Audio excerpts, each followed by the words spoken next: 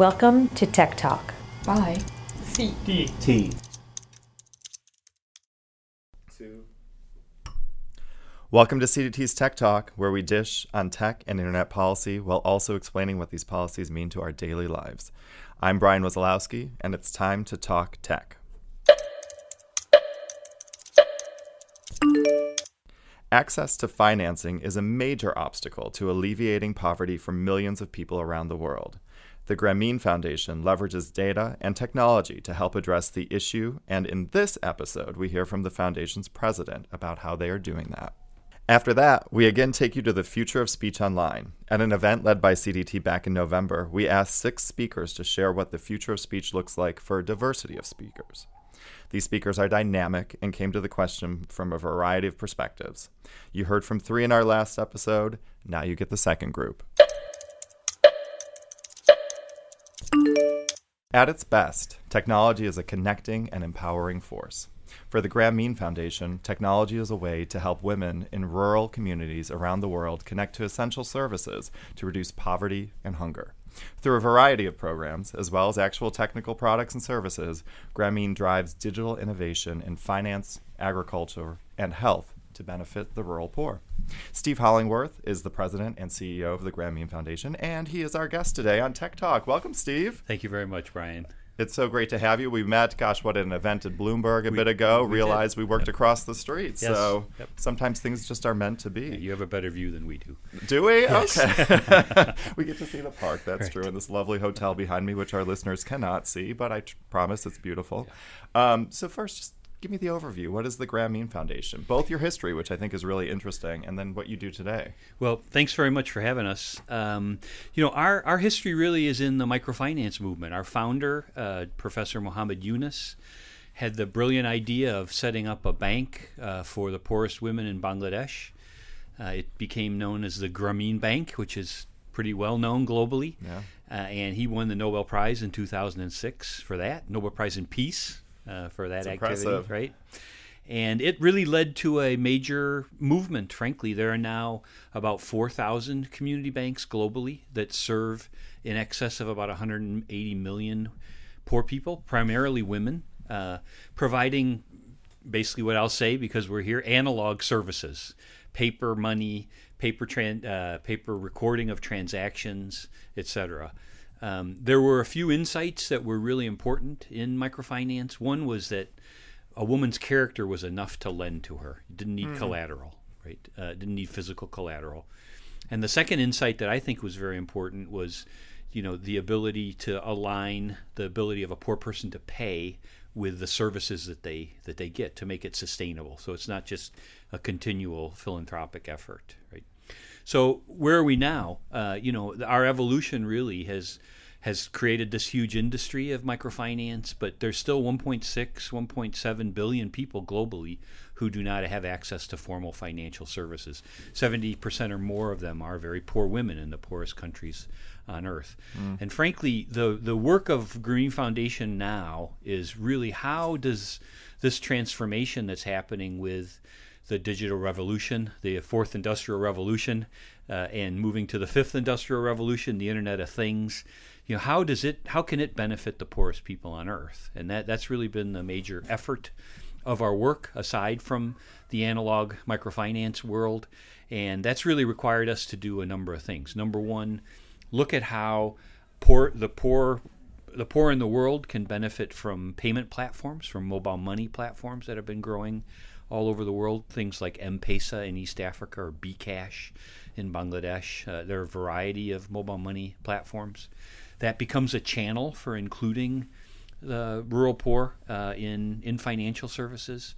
But what really is the critical element in doing that is data, right? I mentioned that the one data point initially in microfinance was the character of the woman, right? Yeah. But we're in a position now to have a much broader understanding of the needs and opportunities of the poor through the digitization of data. And so we combine a delivery platform, community agents who provide mobile money services, provide access to information and services through mobile devices. We've created in the last 10 years over 300,000 poor women who essentially are representatives of mobile money, and That's providing great. all kinds of goods and services in various communities with a data push and pull. Because the data complements the decisions that a poor person makes, the decisions that a lender would make to provide the right kind of product, the decision that a buyer may make for an agricultural good. So the digitization of data is a very, very big opportunity for addressing global poverty. That's great. So where do you do most of your work? You touched on some, but kind Right. of all over the world. Yeah, but where's most of it? Historically, we've worked in over 26, 27 different countries. Wow. Largely sub-Saharan Africa, South Asia, India. We have a very big presence. Indonesia, Philippines, Andean countries, Central America. So. Yeah. So all Yeah. over the world. Well, we do. Yeah. That's impressive. That's With impressive. partners, of course. Of course. So you also create products yourself. We do. What are some of the things that you've created or built? We do. A number of things actually, but all around this use of data to inform decision makers. One of the key products that we do have, and it's very consistent with the work, of course, that Professor Yunus outlined, is we have a social enterprise that we solely interesting. owned. It's called TaroWorks, Taro Works, and essentially it's a customer relations management tool. It can be configured offline to be used by field workers in remote parts of the world, remote Africa in particular, and it can be configured to support whatever business operation or enterprise operation you may have, to support your field staff, to push information to clients, and then to derive information about the clients and about the performance of your field worker. Now, TaroWorks is applied in the financial services sector. Mm-hmm. It's applied in things like pay-as-you-go solar power. It's applied in clean cook stove programs, in animal waste digesters, in some fast-moving consumer items. But wherever you may have, an enterprise that uses a mobile money channel as a payments platform to buy a product or to extend a loan or collect a loan, you can. And our partners employ TaroWorks basically to manage the whole process of supporting clients. So sales, service, maintenance, education about the financial products that may be there, tracking, where things are happening, how repayments are going on loans, et cetera. So it uses Salesforce as its backbone for all of its analytics, but essentially it's the front end of that can be configured for any enterprise and any decision making within enterprises that reach the poor. We're very proud of it because there's been really strong evidence of improved efficiency in the companies that we've worked, we've helped to install it in. The second area that we've done a huge amount of work in is something called LedgerLinks. This is not a social enterprise for us yet, but LedgerLinks. Okay. LedgerLinks. LedgerLinks is we've done in a lot of organizations, but Grameen is one of the leaders in it. Have done a lot to support the savings with the rural poor. Savings is actually probably even more critical than lending, because it can be very helpful in addressing seasonal variations in income and ensuring access to food if women control savings during the period of the lean season, right? So savings is really a big deal. And so what LedgerLink does basically is the savings group methodology in rural parts of Africa has largely been in a tin box, a group meeting, putting their money in the tin box. But LedgerLink allows the whole process of a savings group to track the contributions of members to savings, to track the repayment of loans that the savings group will take from one another on a digital device, on a mobile phone, right? So that's taken off in quite a big ways and used by a lot of our NGO partners, not so many social enterprises. And then the third area that we've spent a lot of time developing is a joint venture with the Rainforest Alliance. The Rainforest Alliance works, of course, on the certification of sustainable forestry globally, and we have a joint partnership with them in a program called FarmGrow. And essentially it's a CRM, but it's a customer relations management tool, but aimed at creating digitized profiles of farmers, right? And the digitized profiles of farmers consider both the adoption of good agricultural practices, depending on the cropping regime, right? It tracks things like rainforest certification, organic, Child labor issues are very big in some crops like cocoa, for Sure. example. So it can track all of that from observable data. And it also tracks farm economics, the input outputs of the farmer, what are tied to the practices that they've adopted. And that farmer profile then, particularly as we get longitudinal data on it, becomes very valuable for a network around the farmer. Within value chains, cocoa is one of the most active ones that we're working in now. The buyers get information on availability, quantities, traceability, rainforest certification, as I mentioned, organic, as I mentioned. The lenders get visibility on the credit worthiness of a farmer. Oh, right? interesting. They can understand, how the crop has gone, what's the crop husbandry techniques that the farmer's adopting, and we're able to help the lenders develop a credit ranking, a risk ranking for the borrower. And we're also able to help the lenders structure the financial product in the most appropriate way, right? Because cocoa is a perennial crop, so there's a long-term loan need. There's also short-term seasonal loans needed. But in addition to that, the data is valuable to extension workers and to extension agencies because they can slice and dice, look at which... What are extension workers? Somebody who's training a cacao farmer, right, to grow their crop, right? So we can get insights into, which extension workers are having the most impact, lifting productivity. What are they doing to do that, right? It's also valuable to those who provide inputs and supply inputs. So in that concept, very different than TaraWorks. It's not enterprise-based. It's actually value chain networked. Yeah. Right. Yeah, so data is critical. Yeah, that's fantastic. Could you share kind of one story that humanizes this a bit more? It's easy when you're talking about finance and processes to forget, the people that are really benefiting from this. Is there something that really stands out for you that you're proud of? Yeah, no, there is. I spent many years in India. I lived in India for 5 years, and I've focused a lot of my professional work on what India's done and how we can learn from India. India has an amazing, exercise going on now, to do biometric identification of the whole population, seen a lot about that here. Right? Yep. And to link that to bank accounts and to expand financial inclusion to do it. We have a wonderful program in India called the Grameen Mitra program, and essentially Grameen Mitra translates to village friend.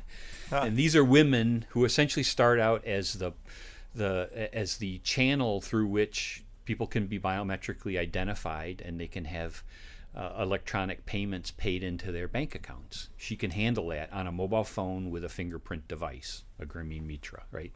And one of the most compelling stories I've seen is that we work in a central India in very, very poor communities, and there's a woman, her name is Lilaba, and she has been dealing for years with a very, very debilitated husband, right, who essentially is paralyzed and with dementia. And he receives a government payment for his disability, and she twice monthly basis had to take him physically on a 2.5 hour walk to find a bus, right? Wow. Right, to a center where he could present himself with the right paper documentation for him to receive his disability payment, right? This was a tremendous physical burden for her, right? And a time, and I would imagine putting him at risk as well. Yes, so. Right. And now, because of the Mitra program that we have, there is a village extension worker that is a Grameen community agent. She's a Mitra, a friend of the village, and she's able to go right to the house with the mobile phone and with the biometric device to the husband, who is very, very physically disabled, and she's able to certify his identity on the biometric device and have the government payment paid directly in cash through the mobile phone operator to the family. Right. Wow. That's a small example. Yeah, but a transformative one for right. the individual. Yeah. Another, big, I think, example is work that we do in Kenya around agricultural lending. A lot of growth in urban areas in Africa, a lot of demand, in particular for higher value crops like vegetables. And, we've been very proud of a partnership that we've had in Kenya for a long time with a group called Musoni, which is a paperless microfinance bank. We've helped them to develop all of their agricultural lending work. And they have a client that we supported there, a gentleman called James Wangi, who started out as basically a mason, and he recognized the big demand for spinach. Okay. Right. I in eat his spinach community. almost every day. There you so go. there right? we go. Yeah. And he started growing spinach, right? And he became involved in our program. We were able to track his progress in spinach growing and basically identify what a significant market niche he was meeting, and arrange for him to get a $400 loan to expand very significantly his farm to market spinach production. And he's actually more than doubled his income just as a result of expanding his spinach production in Kenya. But it's all about showing to the lender that he's a responsible farmer, he's adopting the right kinds of techniques, and that their visibility on his farm economics, and then that opens up the confidence to lend. So that's incredible. So data is a big enabler. That's incredible. Now, I can't let you go before I ask about kind of buzzwords. I always have to. Cryptocurrency, everyone wants to know about this. Is that something that you all are thinking about and might leverage in the future?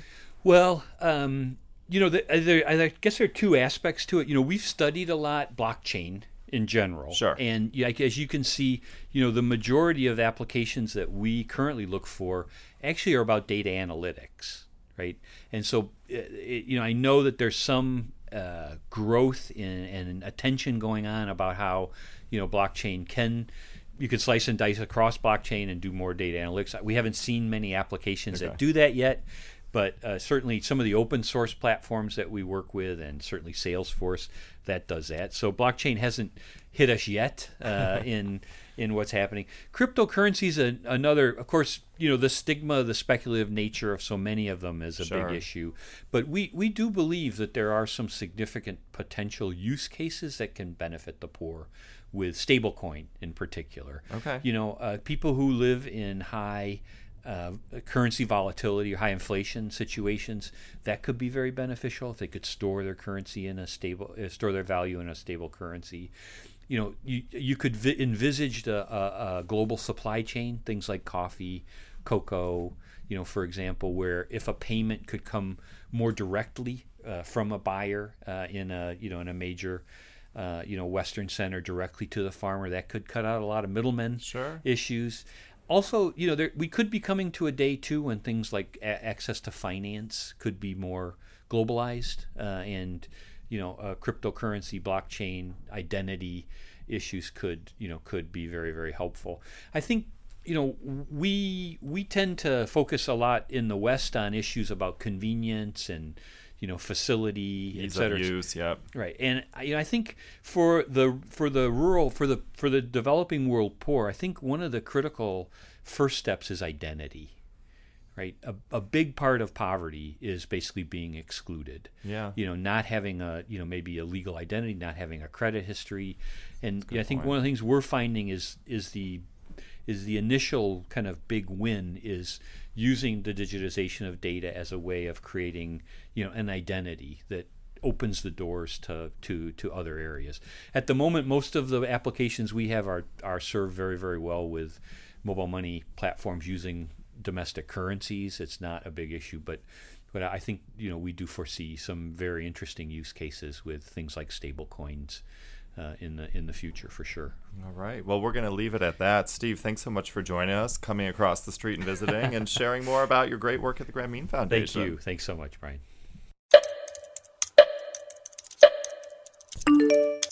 On November 15th, CDT, along with partners at the Freedom Forum Institute and the Charles Koch Foundation, hosted the Future of Speech Online.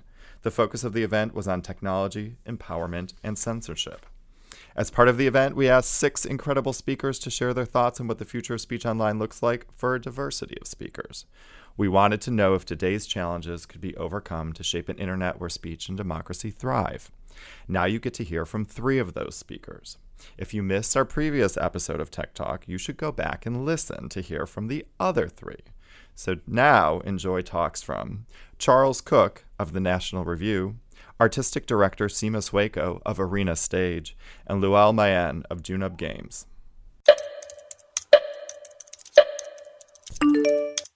And it is Charles Koch from the National Review. Welcome, Charles. Thank you. Can you hear me? Yes. Okay, good. So in America in 2019, the biggest challenge to free speech online is me and you. I'm not being facetious, it's us. It's not the man anymore. It's not a lack of accessible technology, and it's not the size of our wallets. There is a paradox here. Legally speaking, free speech has never been better protected in the United States. Never. In fact, legally, we're freer to speak today here than anyone has ever been in the history of the world. We have no Alien and Sedition Acts, no pro-slavery gag rules, no blasphemy laws, no First World War era espionage acts, no fire in a crowded theater Supreme Court decisions that sound good in theory, but in practice lead to the imprisonment of presidential candidates or to immigrant socialists handing out leaflets against war. In America today, you can call for an actual revolution. That's sedition. You can call for a revolution and you're fine. You can say pretty much whatever you want about the president, about Congress, about your least favorite billionaire or celebrity, and nobody will do anything. You can mock the government and its employees. You can call the Speaker of the House a dictator. You can say the governor of Texas is plotting a coup, or the IRS is hiding in your basement, or the member from Delaware fantasizes about torturing animals. And you can lie horribly about history. I don't take any pleasure in that as a historian, but you can. You can endorse slavery. You can praise the Holocaust. You can say the Holocaust didn't happen. You can string together into a sentence all of the most upsetting words and ideas that you can conceive. And you can do this, and nothing will happen to you. And if it does, it'll likely be overturned because the Supreme Court is uniformly in favor of free speech these days, 9-0. It's unanimous, united. One of the only things in the country on which there is agreement. Now, the question before us is, can we overcome present-day challenges to grow an internet where speech and democracy thrive? Speech and democracy, of course, are not the same thing. The First Amendment that is emblazoned on the side of this building represents a paradox too, because although free speech is necessary to the operation of democracy, its regulation is taken away from that democracy. The First Amendment starts, Congress shall make no law. Libertarians such as myself sort of wish that was the beginning and end of the whole Constitution. But they put it in the First Amendment, and that limits the democratic participation in setting speech regulations. And finally, it was not always true in America, finally we've got to the point at which that is true. So I think a better question is, can we overcome present-day challenges to grow an internet where speech thrives? Now, the first part of the answer to this is yes, if we continue to insist that democracy stays away in this narrow area. Now, about the internet bit, it has never been more easily utilized. Whatever you want to say in America, you will not lack for a microphone or for a front page. I wouldn't have my job, but for the internet, I wouldn't be in America, but for the internet. The barriers to entry are just hilariously low. Facebook is free, Medium is free, WordPress is free. Twitter doesn't just give you a free account, it actually, in practice, allows you to send messages to almost anyone in the world without knowing their phone number, their address, or anything about them. Trust me, I know. This can be good. I mean, I've been able to ask questions of the world's greatest experts simply by logging onto Twitter and giving it a shot. People will respond. This idea would be alien and incredible to my grandfather. In 2019, if you look at it from the perspective of history, every single one of us has both our own printing press and a guarantee that the government will not come in and smash it or confiscate its fruits. This situation would be regarded as extraordinarily enviable to almost any person who has ever lived, be they rich, poor, black, white, devout, atheist, what you will. And yet, in my industry at least, and in others I see, we spend an awful lot of our time trying to ruin that, voluntarily. In a formal sense, we don't have gatekeepers in the way that we once did, but de facto, we do. People who can leverage mobs to drive others off of social media are gatekeepers. People who call up the employers of those who have different views than they do are gatekeepers. People who put into place rules that force others to be silent are gatekeepers. People who have decided that they know what is reasonable and what is not, and set about enforcing that, are gatekeepers. A couple of years ago, I debated NYU's Ulrich Baer at Kenyon College in Ohio. And he told me very openly that it was his job at the college to work out what speech was too offensive to minorities to hear. He's just written a book making exactly this case. How arrogant. How condescending. There are a lot of Ulrich Baers on the internet, unfortunately. And when you think about it, that is deeply peculiar. We got rid of the laws, and we cut out all the men in the suits, and then we set about replacing them with whomever manages to gain enough followers and institutional power to exile their enemies. Now, I'm not talking here about argument, I'm not talking about debate, I'm not talking about pushback. I'm not talking about revulsion, the revulsion that we all feel when we see somebody who is bigoted or exclusive. I'm talking about mob rule, one of the most popular concepts on Twitter among the journalist class, the people to whom this building is dedicated, is the ratio. And for those who don't know, one is said to have been ratioed when one writes a tweet that yields many more negative responses than it yields likes or retweets. Why is that important? What of value does that tell us? Why on earth would we assume that that is reflective of truth or quality? Others among us have responded to our opportunity by quite literally asking to put more men in suits in charge of the internet and its platforms. Some of these people are conservatives. They want Washington to tell Facebook or Twitter what to do. Others are progressives who want to empower the government to decide what is permissible to say and what is not. They're all wrong. The solution here has to be cultural. We have the legal regime, finally, in America. We have the technology. What we lack still is the heart. I'm worried that we're going in the wrong direction. I'm worried we're seeing a rapid growth of a cultural attitude predicated upon the idea that free speech is advantageous to the powerful, and maybe that it's even part of a long-held establishment plot. This is nonsense. It ignores human history. It ignores that it was Protestants that benefited from the printing press, not Rome. It ignores that it was the revolutionaries who benefited from the pamphleteers, not the king. It ignores that it was the abolitionists and the civil rights champions who benefited from the open exchange of ideas, not the advocates of the status quo. Conservatives will not change the culture by asking Josh Hawley to superintend the internet.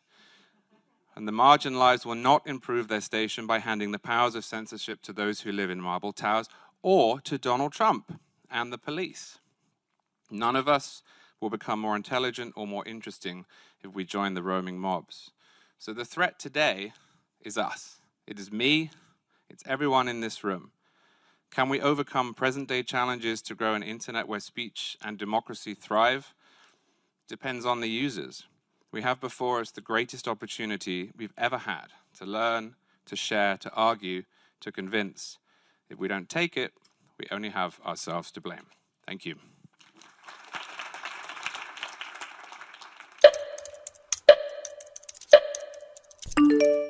Speaker is Seema Swayko from Arena Stage. If you have not been to Arena Stage, go. It's fabulous. Seema. Good afternoon, everybody. So I work in theater, not technology, not the law. At Arena Stage, we produce a diversity of American voices. Our work is live, and at our best, it's passionate, thought-provoking, dangerous, deep, and dependent on the freedom of speech.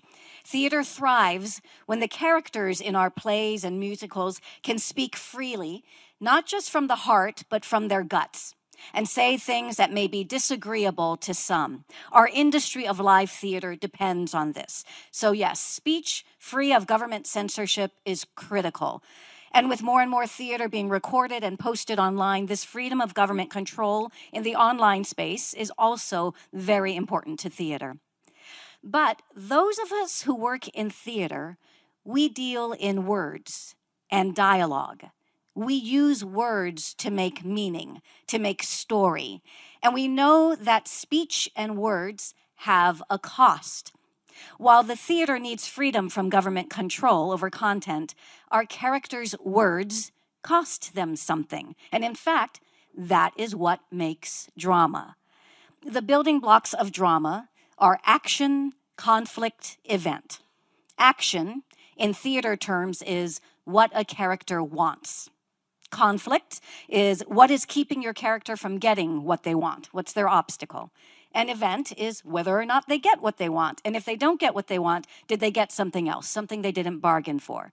And that event causes a change. Now your character wants something new. They have a new action. That's how drama works. That also happens to be how life works. For example, action. Let's say your action this morning was that you wanted to come to this event early. Conflict, your obstacle was your morning commute. And today, someone cut you off on the road, you got into an argument, you were in an accident, and you became an hour late to the event. So, event, you did not get what you wanted, which was to get here early. Instead, you got mad, you got insurance problems, and now you have a new action. You want to get your car fixed, and sitting at this event is your new obstacle to fixing your car. So now, in this example, your speech and the speech of the other driver wasn't censored, but your speech and your actions cost you something. So it is in theater. The words the character uses cost them something. It's not free. And so when I think of free speech online, I think, yes, let's preserve freedom from government control, while we also think of our own self-government. We've been living with the public web for about 30 years. How have we each self-governed ourselves in the online space? What are the norms we've created and evolved over time? When I think of the future of free speech online, I think about the need to develop online literacy in our citizenry, cultivating in each person the ability to think critically, rigorously, research what one encounters online to surface truth, while also developing self-government and an awareness of the costs of words and the examination of one's own core values. I don't think kids learn that today, and I don't think many adults ever learned it. The idea of critical thought and the examination of core values. Online literacy and education is an area where I think we need to invest deeply to preserve democracy. After all, it's been said, democracy without education is hypocrisy without limitation. Now, when I think of self-government online, I extend this to corporations and businesses that exist online. I just directed a play at Arena Stage by Sharon Rothstein called Right to Be Forgotten. It told the story of a young man who stalked a girl for 3 months when he was a nerdy kid in high school. Someone wrote a blog about it, and he became a meme. And now, 10 years later, when you Google him, what comes up is stalker, rapist, attacker, and most of that isn't true. So while working on this play, I had the chance to speak with the folks from Center for Democracy and Technology, experts from ACLU, Google, Facebook, the FTC, Future of Privacy Forum, Electronic Privacy Information Center, International Association of Privacy Professionals, etc. And I heard from people all along the full spectrum of opinion about whether or not we should have a right to be forgotten here in the US. And I flip-flopped my opinion throughout the process of directing this play. But where I've landed now is, yes, people should have a right to petition a corporation to adjust the curation of their online life. After all, search engines are already deciding the order in which you encounter information when you search for someone or something. It's an algorithm, but that algorithm was built with assumptions. The current system already puts the control and the power in the hands of the search engine. Let's allow individuals to harness some dignity back. The potential for self-government by providing the opportunity to petition that choice that the corporation has already made for you. Now, since I work in theater, I could not leave you without playing a theater game, right? I'm seeing the eye rolls already. This is a game about interpretation. This is one example of what I mean about online literacy. So many fights on the internet start from misinterpretation. An actor knows that any line can be read 1,000 ways. So here's a little acting exercise for all of you. Let's say that someone tweeted these words, "I love you." Can everyone say that out loud? 1, 2, 3. Great. Now, what did that person really mean? Let's say it was a tweet from you to your significant other. How would you say that out loud? On the count of 3, 1, 2, 3. Oh, so much love in the room, right? Now, let's say it was a tweet from someone you just argued with and you are apologizing. How would that sound? On the count of 3, 1, 2, 3. A little remorse in there. Now, let's say it was a tweet from you to the President of the United States. So take a moment to think about how you feel. I know there are a diversity of feelings in this room. And on the count of 3, 1, 2, 3. I didn't say to change the words. So yes, speech, free of government control in real life and online is necessary, but emotional intelligence to interpret meaning, education to research and surface truth, exploration of one's own core values, and ultimately self-government is necessary to democracy and civil society online and in real life. Thank you.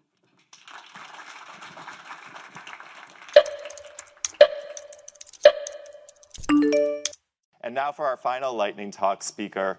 Very excited to have him here, Lual Mayan with Junub Games. They are games for peace, right? Welcome, Lual. Thank you so much. It's not easy to be the last speaker, right? But it's really amazing to be here today and also like share my thoughts about and my vision of the future of speech online, and especially with my background. First of all, my name is Lual Mayan. I'm from South Sudan. How many people been to South Sudan? So yeah, we're talking about like the future of online speech. Imagine a country like South Sudan. What should we be talking about right now? Because it's a country that has been ripped by civil war for a long time, and one of the most dangerous thing in the country right now is the hate speech online. It's people telling stories that are not true, and that has actually caused so much violence in the country. And especially because we are from a country that has almost 64 tribes. There's so much diversity. There's so much, people don't understand really what one person is saying. And that's actually one of the major causes of the conflict in South Sudan. So until we really find out what can we do with the information, what can we be able to tell people. And today when the organization reached out to me and said, hey, Lual, come and share your thoughts. And I was like, okay. That's because like with real my background, you heard before, like I'm a founder of Junub Game. It's a video game company. So our main focus of the company is to make video game for peace and conflict resolution. Because when you look at the video game industry, it's one of the most growing industry right now in the world.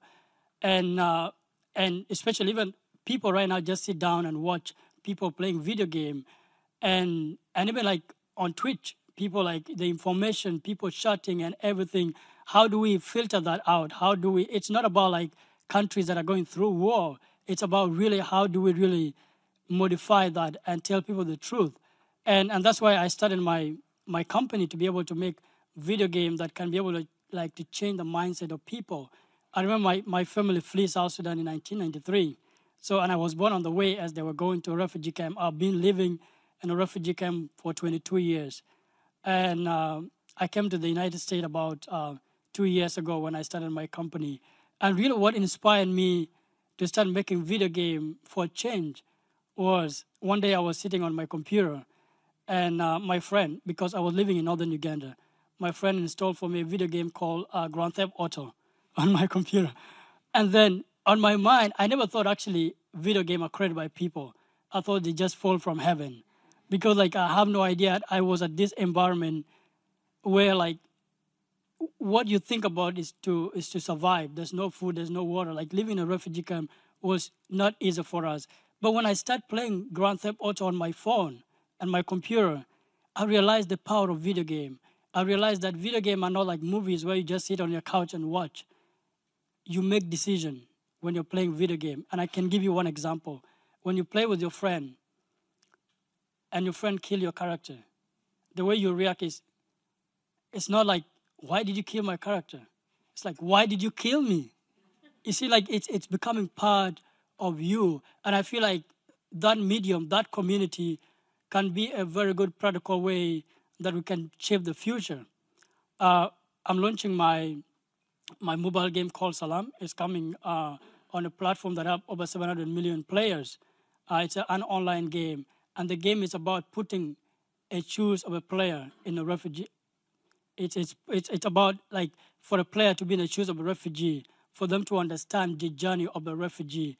Because the whole idea is because when we think about making policies about refugees, we really don't understand them. Today when I go and meet someone who make policies and I tell them like, I'm a refugee. It's like, really? Like they're surprised, like how did you actually start making video game? I had to walk 3 hours every day to charge my computer. There was no power in the refugee camp I was in. But I was so passionate about creating something that can be able to change the world, that can be able to like, when I was in a refugee camp, my mother worked for 3 years looking for $300 to buy for me a laptop. Just for me to be able to create a medium that can bring people together, that can bridge the communities together. And I feel like video games are really very, very good tool. And I can tell you one example of the industry. We have a lot of video game coming up. There are millions of players online playing. And when we look at serious game are not already like in the platform. People like create their own game and publish them by themselves. But my main focus and with my company is to be able to like publish this game. People play them on Steam. We have like the world premiere for my game is coming on December 12th. We are premiering at the Microsoft Theater in LA because we want people to really understand the power of video game and how this medium can be able to change the world and how this medium can actually lead to like a betterment of online speech, because this is a product that is with people every day. You go on a plane, you play a video game. You go on a train, you play a video game. Every time you play a video game. But how do we utilize that resources to be able to create something that can better? I know we have children who play video game every day, but like, have you thought about it? How can you actually like use this to be able to like help other people? I have a board game called Wider. It's about conflict resolution. It's a game that brings people together on a table and they discuss about conflict and creating their own resolution to conflict. And they've been using it right now for teaching in school like Georgetown, University of San Diego, to be able to like utilize the gaming space, because we cannot have like a better online speech when we don't have peace, when we don't know how to resolve conflict, because those are pressures that are given to us. That's why like I'm so frustrated. So what should I do? I go online, but because that's the only resource that I have to be able like to express my feeling or whatever, whether it's right or not. We don't have. It's so hard to control that until you help people to change their mindset, to understand really what the future means for them. And that's why like I was like, it's great for us to like have some kind of a medium to be able to help other people. So that's what we do, and thank you so much. Yeah. Yeah.